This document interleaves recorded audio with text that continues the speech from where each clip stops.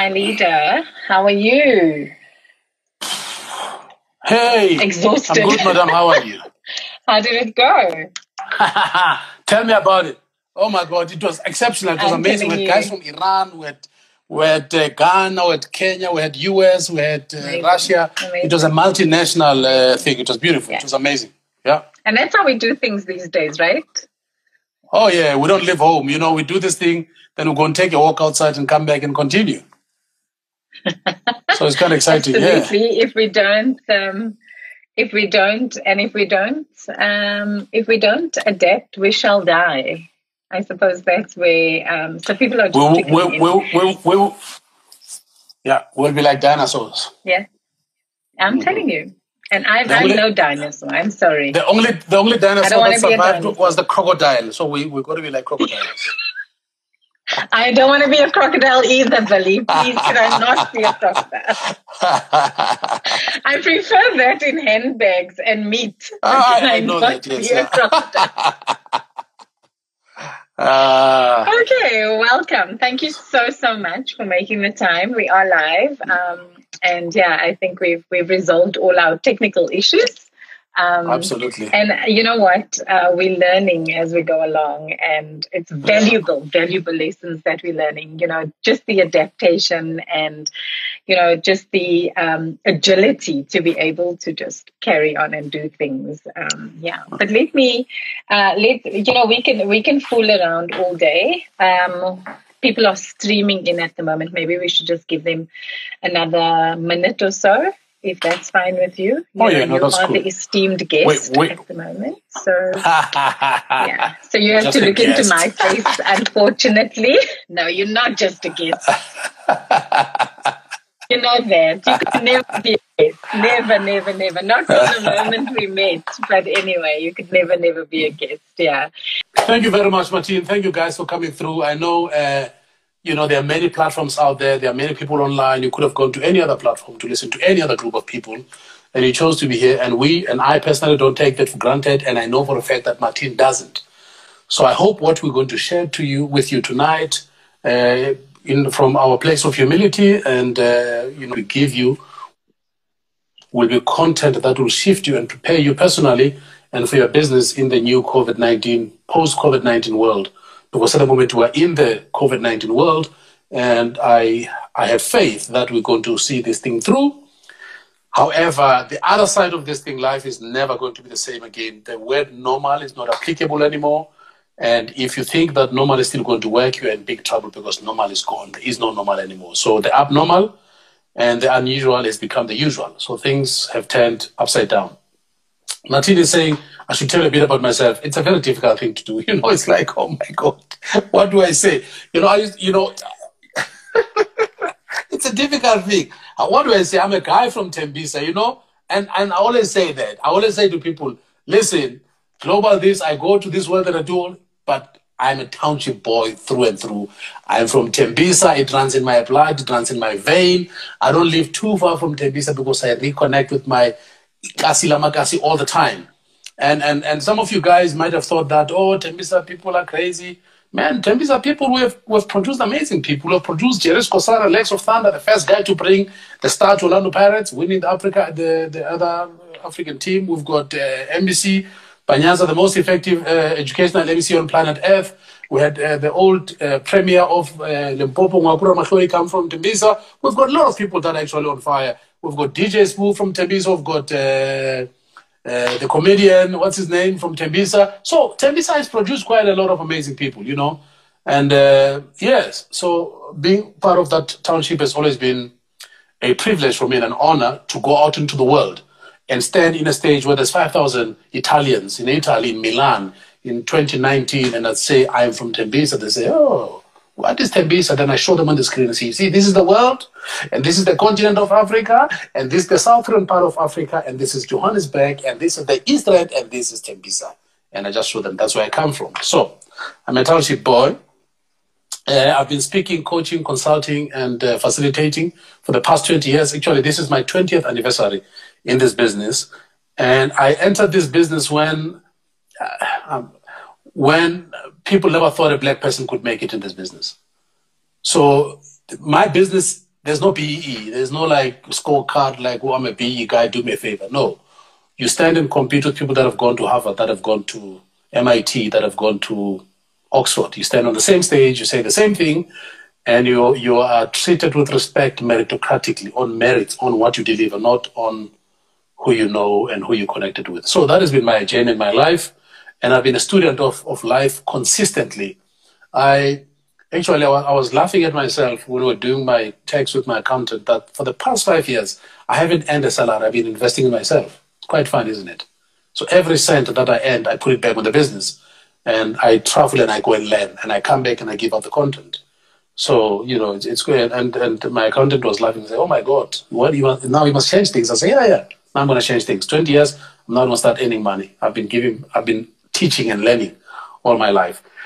So guys, what I want to share with you today, I want to talk to you about business in general and business models and how the business models are going to change and how you must navigate that change and prepare your business.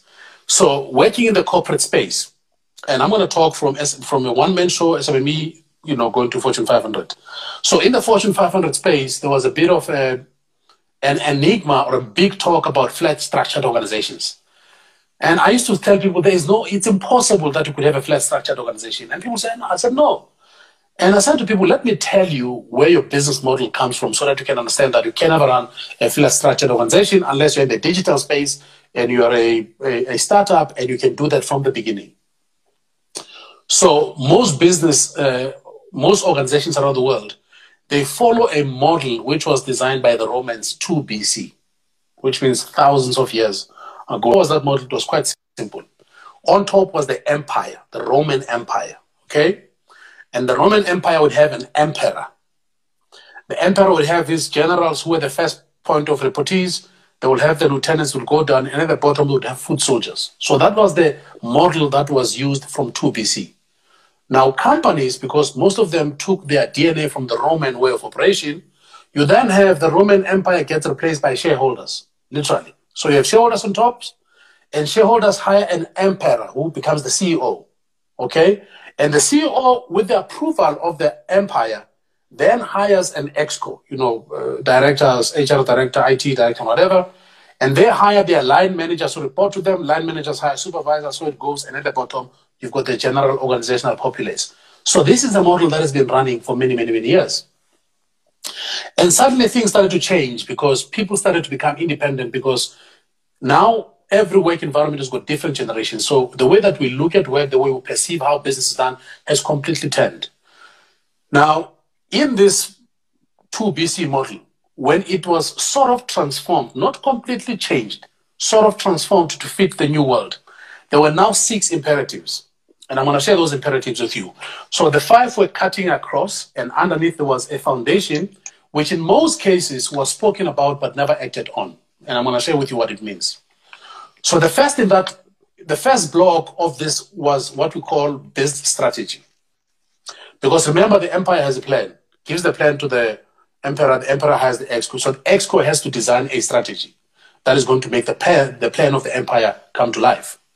Then after the strategy, you then must have the right kind of leaders. So block number 2 would be the right kind of leaders that will make sure that this strategy gets implemented. And then this block of leaders will then hire individuals who are managers who then shift and be in the same block with employees. Then they will engage employees on getting them to become productive on behalf of the empire. And then employees will engage with customers who are the bloodline of the business. And when the customers were happy, then the business gave results and became successful, and the empire became happy. Now, underlying that, there was a layer which in most cases happened by default and not by design. And that we call organizational culture. Now, organizational culture, or the word culture, simply means the way that we do things. You know, and I say to people, the way you do one thing is the way you do everything. Because our habits transcends every facet of our lives. So in many instances, this culture, because they were following the Roman model, it was a command and control. So the exco tells the managers tell their line managers, the line managers tell the supervisors tell the employees. They were never interested in anybody else's opinion. So that's how things ran. But people then started to feel discontent about this model, and they started shifting, breaking out, and starting their own businesses. So up until the 90s, actually the late 80s, one of the greatest management gurus, Peter Drucker, then realized that a lot of organizations that were super performing better than other organizations were those that were not chasing profits anymore, but were building very powerful and congruent organizational cultures. And once the culture was a culture by design, formulated to serve and engage the people meritocratically, what happened was the strategy was achieved effortlessly. Then he came up with a statement that said, culture will eat strategy for breakfast, lunch, and dinner. What it meant, no matter how sophisticated your strategy is, if your organizational culture is not solid or congruent or aligned and is not aligned with your strategy will never see the light of day. Because when things became difficult, people went back to their default setting. And research will then say that in the corporate environment, about 51 to 54% of strategies never see the light of day in the corporate environment. In the government NGO space, about 80-something to almost 90% of strategies don't see the light of day. I'm going to give you a very sad example, and let's go back to South Africa and look at our state-owned enterprises. 763 of them, all of them failed. There's not even one of them that hasn't failed. What made them to fail? It's not that they didn't have the right strategies. It's not that they didn't have the right educated people. It's not that they didn't have the right kind of employees. It's because they had toxic culture. The culture was the culture of looting, of corruption. Because remember, culture is the way we do things here. So how were they doing things? We were looting. People were looting. Everybody was running a scam. Even the tea lady was running a scam. Everybody that was the pervasive culture that existed in the state-owned enterprises. And what happened?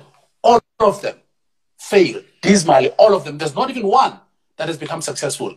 Because no matter how much good their strategies were, how many turnaround strategies has SAA had? Oh my God, you can write a book about those turnaround strategies, but none of them saw the light of day. Why? I can certainly because the culture was corrupt. Friend. I mean, the strategy, turnaround strategy number 5.0, 5.3, 0.1, it's crazy. And all of them failed because the culture was toxic.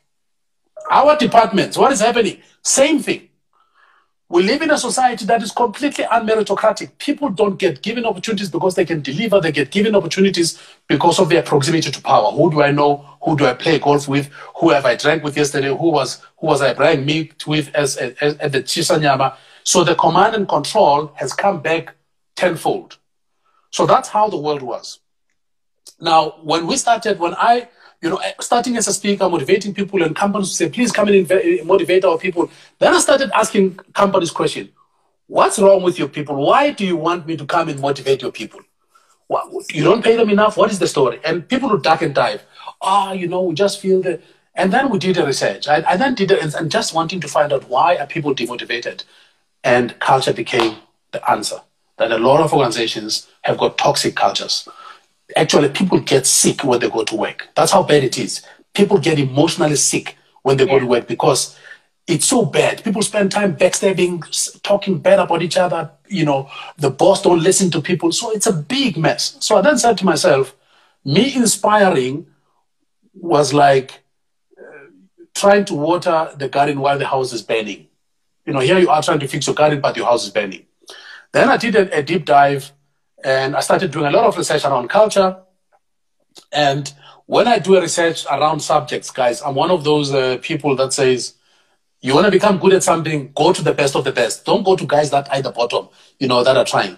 So I researched and found out who were the top culture people on planet Earth. Who were the top 3 guys? There was a Dutch guy called Trompenaar who wrote a lot of books around culture and later on intercultural intelligence. There's a guy in the USA called Professor Robert Schlein who used to be at Harvard. And then the third guy called Dr. Robert Cook, who's the head of organizational behavior at Illinois University. So I said, if these 3 are at the top, I'm going to pursue all 3 of them. And the one that will give me an opportunity to show up at their place, I'm going to show up. So of all the 3, I was able to get hold of Dr. Robert Cook. And I said, Dr. Robert Cook, I'm a Venezuelan, I'm South African. I'm interested in culture. I've done research. Can I come and learn from you? He said to me, well, I'm not only the professor, I also run an organization called Human Synergistics, and we coach global organizations around the business model around culture that we wrote 25 years ago. If you want to come and learn this model, you want to put some dollars down, come and spend the time in Chicago and learn. That's what I do. Paid him the money, got onto a plane, flew to Chicago, and I went and I learned this model from him. And then I got accredited as a practitioner of this particular model. Now, based on that model and based on my own research, I then started, creating my own. Now I'm working on a very powerful cultural program, which is going to become global, which is based on Afrocentric wisdom. It's called Imbumba.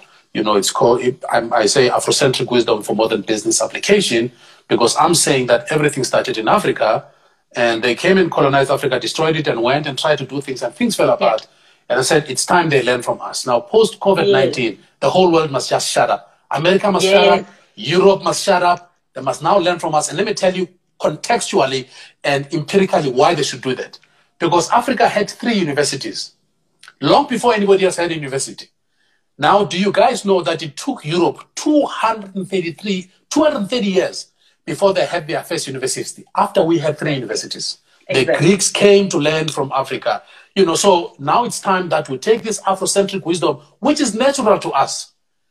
The new agenda is the agenda of it takes a village to raise a child. All their ideas have failed. Global recession, the threat of nuclear. So everything that the West has built was to destroy, not to build. And everything that Africa was to nurture and to build. So now the new agenda, I'm going to be leading the new agenda. The book that I'm writing is going to be the new handbook for CEOs around the world. Because I'm going to tell them this very powerful fact that chasing profit has destroyed the world. Yeah. But if you build an organization that is based on humanity, that is based on not economy, but that's based on ecosystem, the understanding of coexistence of processes and people, profit becomes a natural consequence. So that's where it's going. So in now recalibrating how culture works, I then said to a lot of organizations, guys, there are 2 different nuances that we need to add into our business model. And then I started talking about them, and some people would hear, some people wouldn't hear. I started working around the world, helping very, very big organizations. Now, when COVID-19 hit the world from last year, November, me and my colleagues from around the world, we started talking, saying, guys, we think the world is going to be in trouble. So where do we think things are going? We came up with different models. We looked at Clem Santa's scenario planning processes. So I came up with 4 different nuances that organizations must now make a strategic imperative in their business model. The first one is what I call generational mix disruption. What does that mean? It means for the first time in the history of planet Earth or humanity, we now have all the 5 generations in the same workplace. Now, if you don't have a strategy of creating harmony between this generation, conflict increases, productivity drops, strife grows, and the business does not become effective, and it affects the way that you do things, which is your culture. So I say now HR has to say, these 5 generations have got different values, different beliefs, different ways in which they understand how work works. The old generation believe that you must show up at the office, clock in, sit on a desk, and then they think you're working. The X or the Y generation understand this profound truth, that work is not a place you go to, work is a thing you do. So I don't need to show up for me to become effective and productive. I can work from home. So it has been proven now, and it's going to be my other 2 nuances. So the first one is generational mix disruption. So we've got to say we need to create proper designed communication protocols that will create harmony within these 5 generations. Now, by the way, it does not matter the size of your organization. You can be a guy that has got 4 people that are working with you. Some of your clients are the 5 generations. So the way that you deal with them cannot be the same. The way you communicate with them cannot be the same. And here we are on Instagram. Some people are going to be on Zoom. Some people are going to be on Skype. All of this is based around the psychology of the time and era one was born in and oriented at. So that's the first nuance. The second nuance is around leadership. Now, after the president announced his first lockdown, I wrote a very big post and I congratulated him. And I said, for the first time in a very long time, I felt that this country is truly being led by an amazing man, and also the team behind him, the team that used science, proper models, not popularism, Absolutely. not hot air, but clear signs to say how do we respond as a country. And kudos to him. It has been absolutely fantastic. And when he came again and said, guys, give us 2 extra weeks, I said again, Mr. President, you are spot on. And I personally believe, based on where the world is going, I think we need 2 months actually, because June and July, May, June, July, it's going to be cold. And this virus, apparently in a cold environment, it just goes crazy. So we might need 3 extra month lockdown, but we might have to find ways of unlocking some sectors of our economy so that we can begin to replace, the ticking of the economy.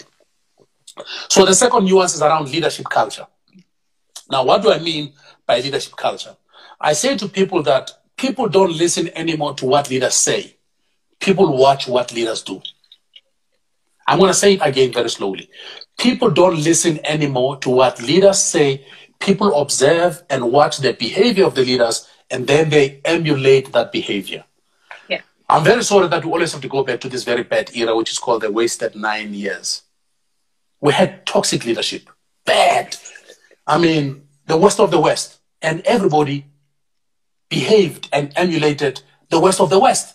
And the country almost went to hell because they were not listening. I mean, it used to blow my mind.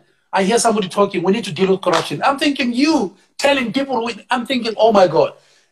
It was crazy. So leadership, it's very critical, not in the words they say, but in the things they do. Actions, absolutely. So, and put your money where your mouth is, right? Walk the talk. And I'm praying and I'm hoping that the manner in which we were scientifically, strategically able to deal with this, if we take the same energy and the same thinking post-COVID-19 to rebuild this country, I promise you, we are going to become an amazing country. I just hope that happens. So the second nuance is around your leadership culture. Now, the two are the ones that a lot of people, when I tell them, they don't understand, and then now they are caught in that trap. Then I said that the third nuance is what I call internal disruption and internal disruption matrix and models. What does that mean? It means your organization must look at the trends in the markets that you operate in and ask yourself this one question: where is the next disruption curve coming from? And how can we as an organization anticipate it? Because if you don't, you're going to be out of business. And I made examples of companies like Kodak. Instagram, we are now on Instagram. Instagram put the last coffin in the nail of Kodak. But here's what most people don't understand. That Kodak in 1980 or 1981 designed the first digital camera. And the guy who designed this digital camera took it to the board and said to the board, I believe that this is going to be the future. You know what the board said? The board said no, because Kodak's business was chemical and paper. Because they would make films, you'd take the pictures, you'd go and develop it. That paper was Kodak manufactured, and to produce the picture. I said to this guy, get out of here, man. We're in the chemical and paper business. What is this nonsense digital camera? And then guess what? Yeah. The Sonys of this world took the digital camera, and the digital camera evolved up to Instagram. Because they didn't see this thing coming. And it's like I was chatting to somebody earlier on, and there's a meme floating around at the moment regarding who forced you into your digital transformation strategy. A, you got a tick box. A, the CEO. B, the CFO. Or C, COVID-19, and that's exactly where we've been forced to.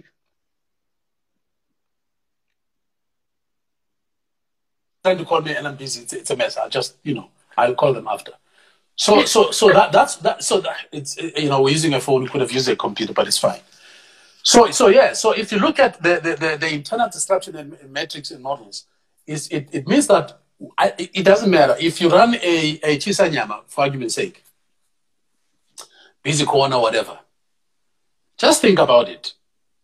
That now we're in COVID-19, you can't go to work and whatever. But just think about it. If you sat down and you looked at disruption and you said to yourself, let's create an app that will allow our people to still enjoy our meal without them showing up here, which means they can go to the app, order the meal, and a little bike will go and deliver the meal right to their doorstep. Just think about it if you've done that. So disruption, it means it doesn't matter the size of the business. If you're out there in the commercial space, somebody's thinking of a technology that's going to replace what you do. And if you don't think about it, somebody else is going to think about it and they're going to wipe you out of business. Now, the fourth nuance is what I call digital transformation and remote working. Now, when we spoke about digital transformation, a lot of people thought it's a far-off thing. It's not going to happen now. We are okay, you know, our people are carrying laptops, you know, we've got a server at the office, we've got Wi-Fi, this is not a big deal. Now, suddenly, enter COVID-19. What do we need to do? Quickly digitally transform our organization. Now we're working remote. Now, what are the challenges in working remote? Cyber crime and all these things that people never sat down to prepare for them. And suddenly, I mean, it will not be made public. I can tell you now. But there's a lot of cyber crime happening like you don't understand. Oh, absolutely. Like absolutely. Cyber crime has gone on steroids because they know that people are carrying laptops to home and they are trying to enter their servers from home, which never happened before, and they never prepared their technological software and security protocols for this era. So for me, what I'm trying to say to you guys is we are in a place and time where you need to rethink how you do business. And if you're not going to look at these four things that I've shared with you, you know, generational mix, leadership culture, disruption matrix and models, digital transformation and remote working, if you're not going to factor these four real present, clear and present danger in your business model, you're out of business, you just don't know it. Because no matter how many bailout they give you, you're not going to become sustainable because you're not going to be able to jumpstart your organization.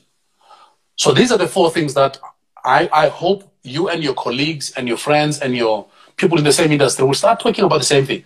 I mean, Martine, we have known about this stuff quite some time. Yeah. I built a studio in my office. We've started building digital products. We already started in this journey. So it doesn't surprise us because we're ready. We've been sharing our digital solutions to people and they're like, no, you know what? It's not like, what is that? And I'm like, okay, I'm not a digitally, you know, savvy person to the point where I understand everything. I'm not an MIT graduate, but I did understand that there was that graduation. And I'm really, really blessed that, you know, we were able to take it on.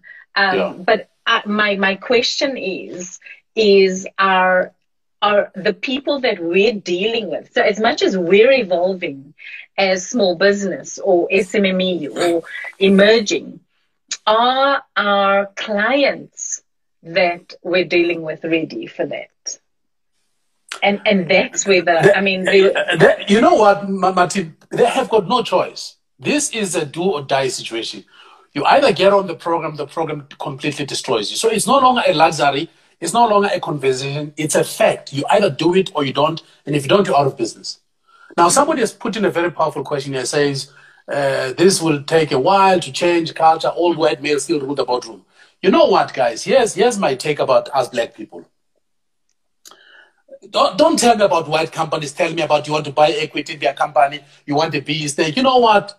I'm not interested in that. I'm interested in black people who want to build self-sustainable organizations because they can compete at an equal footing with any other business. So this BE, I'm not involved in any BE, by the way. I don't, you know, I'm not interested. So don't tell me. Let's start our own things. We have the numbers. Black people have the numbers. And if we can just awaken ourselves and stop being so religiously illiterate and believe in prophets and all this crap, if we can understand that we can build big businesses, we can, guys. So I was having Phoenix a conversation Rising, we can. Yeah. I was having a conversation with someone earlier on, and I said to him, I said, you know what our biggest problem is? We don't understand the power of collaboration, of bringing in the resources that we need to form, because we can easily form big companies, Billy, you know that. You and I mean, if I need your service, I'm not afraid to call you up because we're on the same wavelength, right? You have a skill that I don't have. I have a skill that you don't have. We're very scared. You know, it's all that me, myself, and I mentality. Whereas if we just broaden our horizons and, like you say, stop feeding our illiteracy and start feeding ourselves from, and not sit on, and I preach this every single day of our lives. I mean, not bake banana bread and send your recipe on Instagram, because you know what? what's banana bread going to do for everyone? Pretty soon we might not even be able to get bananas, you know? Yeah. And the reality of it is we need to pull in and say, okay, I've got this skill. You've got that skill. We might not have the financial backing, but we've got the resources, which is Yeah. more important than any amount of investment into a business. And our And people just don't get that. and you know, Martin, we black people like to make things fashionable. Now the fashionable Yeah. thing is startup, you know. Oh, Yeah. I'm running a startup. The other fashionable thing is I'm a serial entrepreneur. And I mean, I've sat with people in masterclass. Guy says I'm a serial entrepreneur. And I'll always ask you a very direct question. Has any of your business in the past year made a million? If they haven't, then you don't have Exactly. businesses. You are just Exactly. self-employed. You are actually Exactly. you are self-employed, and you are the worst employer to yourself because you work 18 hours, but you've got no residual income. You only make money when you are awake. So I think Correct. as black people, let's forget this rhetoric, you know, or startup, or let's forget the rhetoric and let's talk facts. And what are the facts? The facts is we have the numbers, guys. We have the Right. numbers. It's as simple as that. If we stop this sponsor shop mentality that we're going to have 17 people running small communication companies, all going to Nedbank to pitch their business. Small. Nedbank is not going to give you a 5 million deal. Forget it. You're too small. You're at risk. But take these 10, 15 people and put them together and say, let's run this massive communication business that specializes in these 5, 7, 8 things, and stop fighting about who's going to become the CEO. Who cares? I don't have a title in my business. As long as I make the money, I don't care what the title is. You know. Are you feeding yourself? That's the most important you know, thing. Who cares by about the a way, title if you've got nothing? this COVID-19 has proven one thing, that titles don't matter. So nobody cares if you're CEO, CFO, you're at your house. Nobody cares if you're driving a V8, a V12, a V whatever. It's parked in the garage. So guys, as black people, as Africans, let's wake up and stop this thing of wanting them to do. Let me tell you guys, do you think that these guys are going to wake up in the morning and say, yeah, you know, we need to make these black people rich? It's not going to happen. It has been proven for a year. What gives you this illusion in your mind that suddenly they want to change their hearts? It's not going to change. So here's what I'm saying. We have numbers. If you black people can go to a church and give some stupid guy millions of money to buy a Bentley, and you sing and you get excited, oh man, you know what? Excuse my French. Just get your shit together as black people. Honestly. Just get your shit together. I mean, honestly. You run to these churches to give people your heart and money, which you don't even have to buy anything for yourself.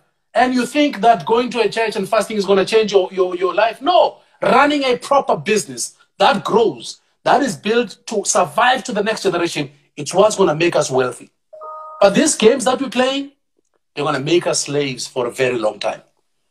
I mean, if you go to the USA, if you go to the UK, if you go to France, blacks suffer exactly the same thing. We don't have faith in each other.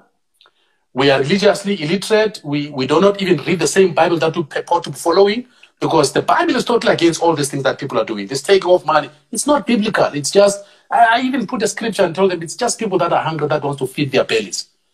Now, just think about it. I was in Nigeria last year for a long period of time. I was working there. And I was saying to myself, there's more churches in Nigeria than there are McDonald's or Kentucky Fried Chicken franchises.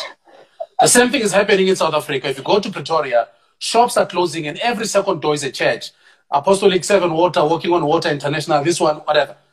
And everybody is called, by the way. I'm saying, why are you not called to become an engineer? You know why you're not called to become an engineer? Because you have to write an exam and study books. So therefore, you're not called. You are not called to become a microbiologist. You're not called to become a pilot. You're not called to become a neuroscientist. You're called to go and preach. Guys, you know what? I'm tired. I'm emotionally drained by this thing about us black people. Let's get our act together. And I'm telling you, this time that we're in now, it's the biggest opportunity that we have to drive a new agenda. And I'm telling you now, I'm writing this model and I'm going to make noise about it. And I'm going to prove to a lot of Western American businesses that their models are completely unsustainable. I'm going to prove to them, and it's a fact, guys, this is things that you can find in your history books, that Africa is the cradle of humankind. We gave evolution to humanity. You know, so why are we now a shadow of what we used to be? This is the time, guys. And if this generation doesn't wake up, this thing is gone. We can never wake up. So I'm saying, stop this thing of being hungry for religion and entertainment. You know, black people feel F&B for entertainment.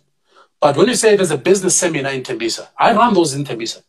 If you've got 50 people, you can slaughter a cow and be excited. That's a big number, 50 people. Absolutely. And yet they will cry, oh, we don't have jobs, so our business don't succeed. When you say come and learn from us, they will never show up. So guys, let's wake up. And it's exactly the same thing. I was getting the statistics from, you know, we're obviously doing a lot of research as small business, you know, mentors and coaches. I mean, Billy, you know, we're really doing deep diving at the moment to go and find out what's happening. It still pains me, Billy, that the subscriptions to Netflix and all of that type of shit has increased in the last 3 weeks that we're in lockdown. It pains me when I sit and I speak to clients, and no, I'm like, what have you? Oh, you know what? I caught up on a series, and I'm like, come on, guys, like this cannot be on, right? It cannot be. It's a mess, absolute mess. But it starts. If Africa has to wake up.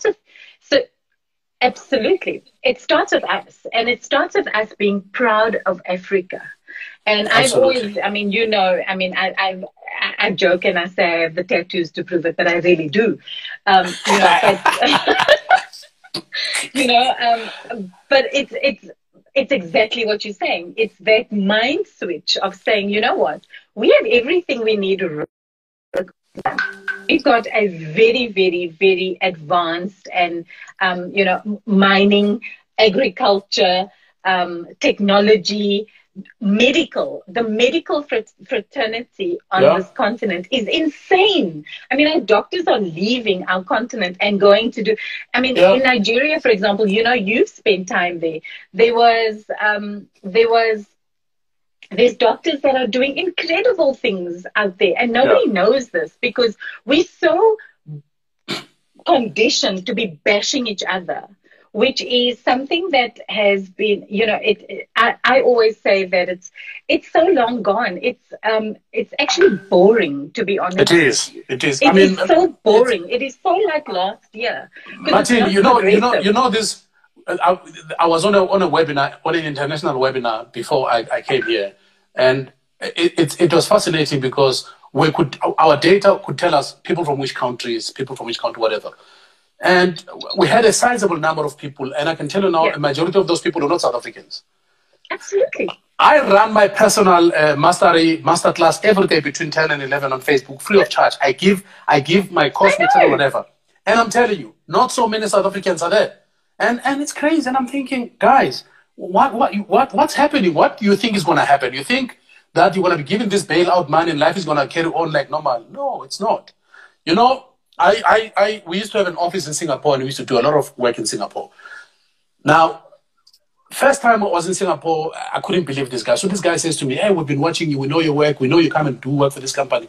Would you mind to do a public seminar? And I've never done public seminars in that time. I said, yeah, but man, it's kind of risky. How is it going to work? This guy says, I'm going to organize it.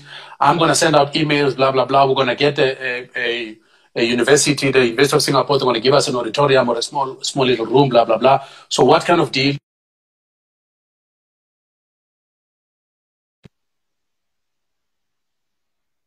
Percent. I said, okay. Because in my head, I thought 40, 50 people are going to show up. Hey, Martin, I had the shock of my life. Now, this thing was not organized in a month. It was organized within days. So this guy meets me on a Sunday because I'm in Singapore for a week and a half. He says to me, can we do this on Thursday? I'm meeting on Sunday. I say, yes, on Thursday I've got time because I'm not doing work. We can do it. He agrees. We can do it from 5 to 7. So he says the seminar will be 5 to 7. I said, cool. I said, what do we talk about? He says, you come and do your personal master. I said, good. I forget about this thing completely. I put it in my diary, all good. The Thursday, now this thing starts at 5. This seminar starts at 5. So it's at the Singapore University. So I like to be 8. I said to myself, okay, if it starts at 5, if I get there around 3:30, I'll check if the AV is okay and everything is fine. Yeah. And I'm comfortable and whatever. I get there get into this university. I mean, there are queues. I mean, there's throngs and throngs of people. So I'm thinking, well, you know, it's a university, it's a busy thing, whatever. I go and to the security guy, say, I came to this, I must come to this room, this auditorium. Where is it? This guy says, well, I will need to escort you, sign security in, whatever. And then he drove me to this auditorium. We got into the back side of the auditorium. And when I got into this auditorium, it's a big auditorium, like a 2,500 seater. So I find this guy and I said, my man, is this room not big, you know? He says, no, what do you mean this room is not big? Have you seen people? I say, what do you mean have I seen people? I've seen people, this university, there are people all over. He says, no, we have oversubscribed. We are oversubscribed. This room has got 2,500 people. We've got more people. And this took 4 days to organize. But because you know why Singaporeans place a very high value on personal development.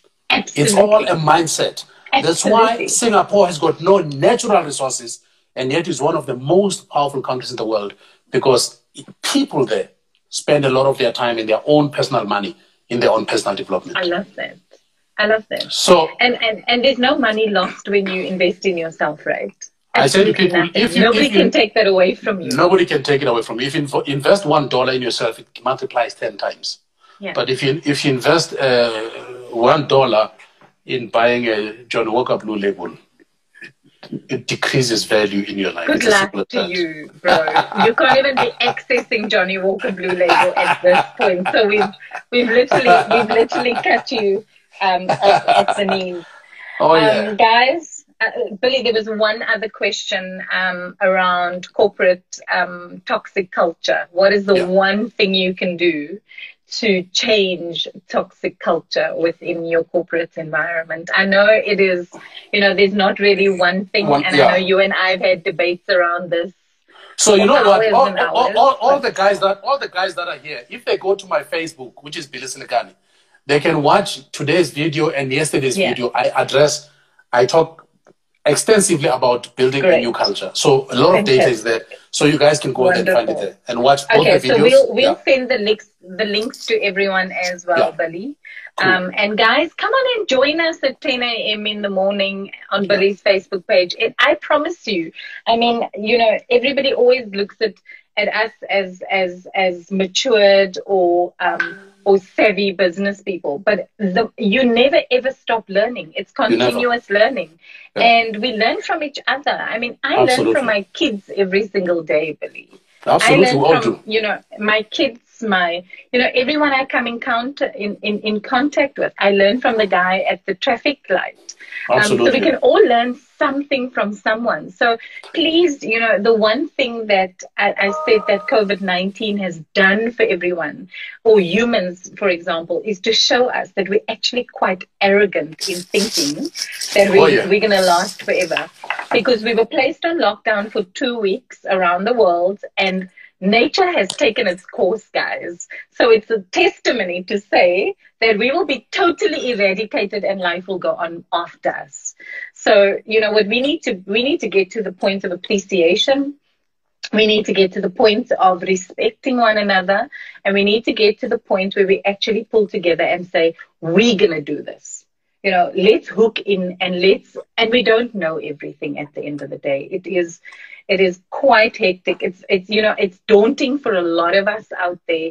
Even me. I mean, I think we were quite progressive as an organization. I thank God for my partners in my business that are a lot more progressive in thinking. But it's again, you know, I mean, on your point one, we have a wonderful generational mix in disruption in our organization, and the culture in our organization is that nobody's opinion is better than the others. You know, we're there to learn from one another, and if your method works better, then well, you know, kudos, great stuff. You know, and we play to each other's strengths. And the one thing that I found a lot of during this period and before is that there's a lot of jealousy and, you know, backbiting and all of those types of things, where those are the things that disable us. It doesn't set us off in a state of progression. It disables us. And I mean, you know, just from a psychology background, I mean, those are the things that we can reverse.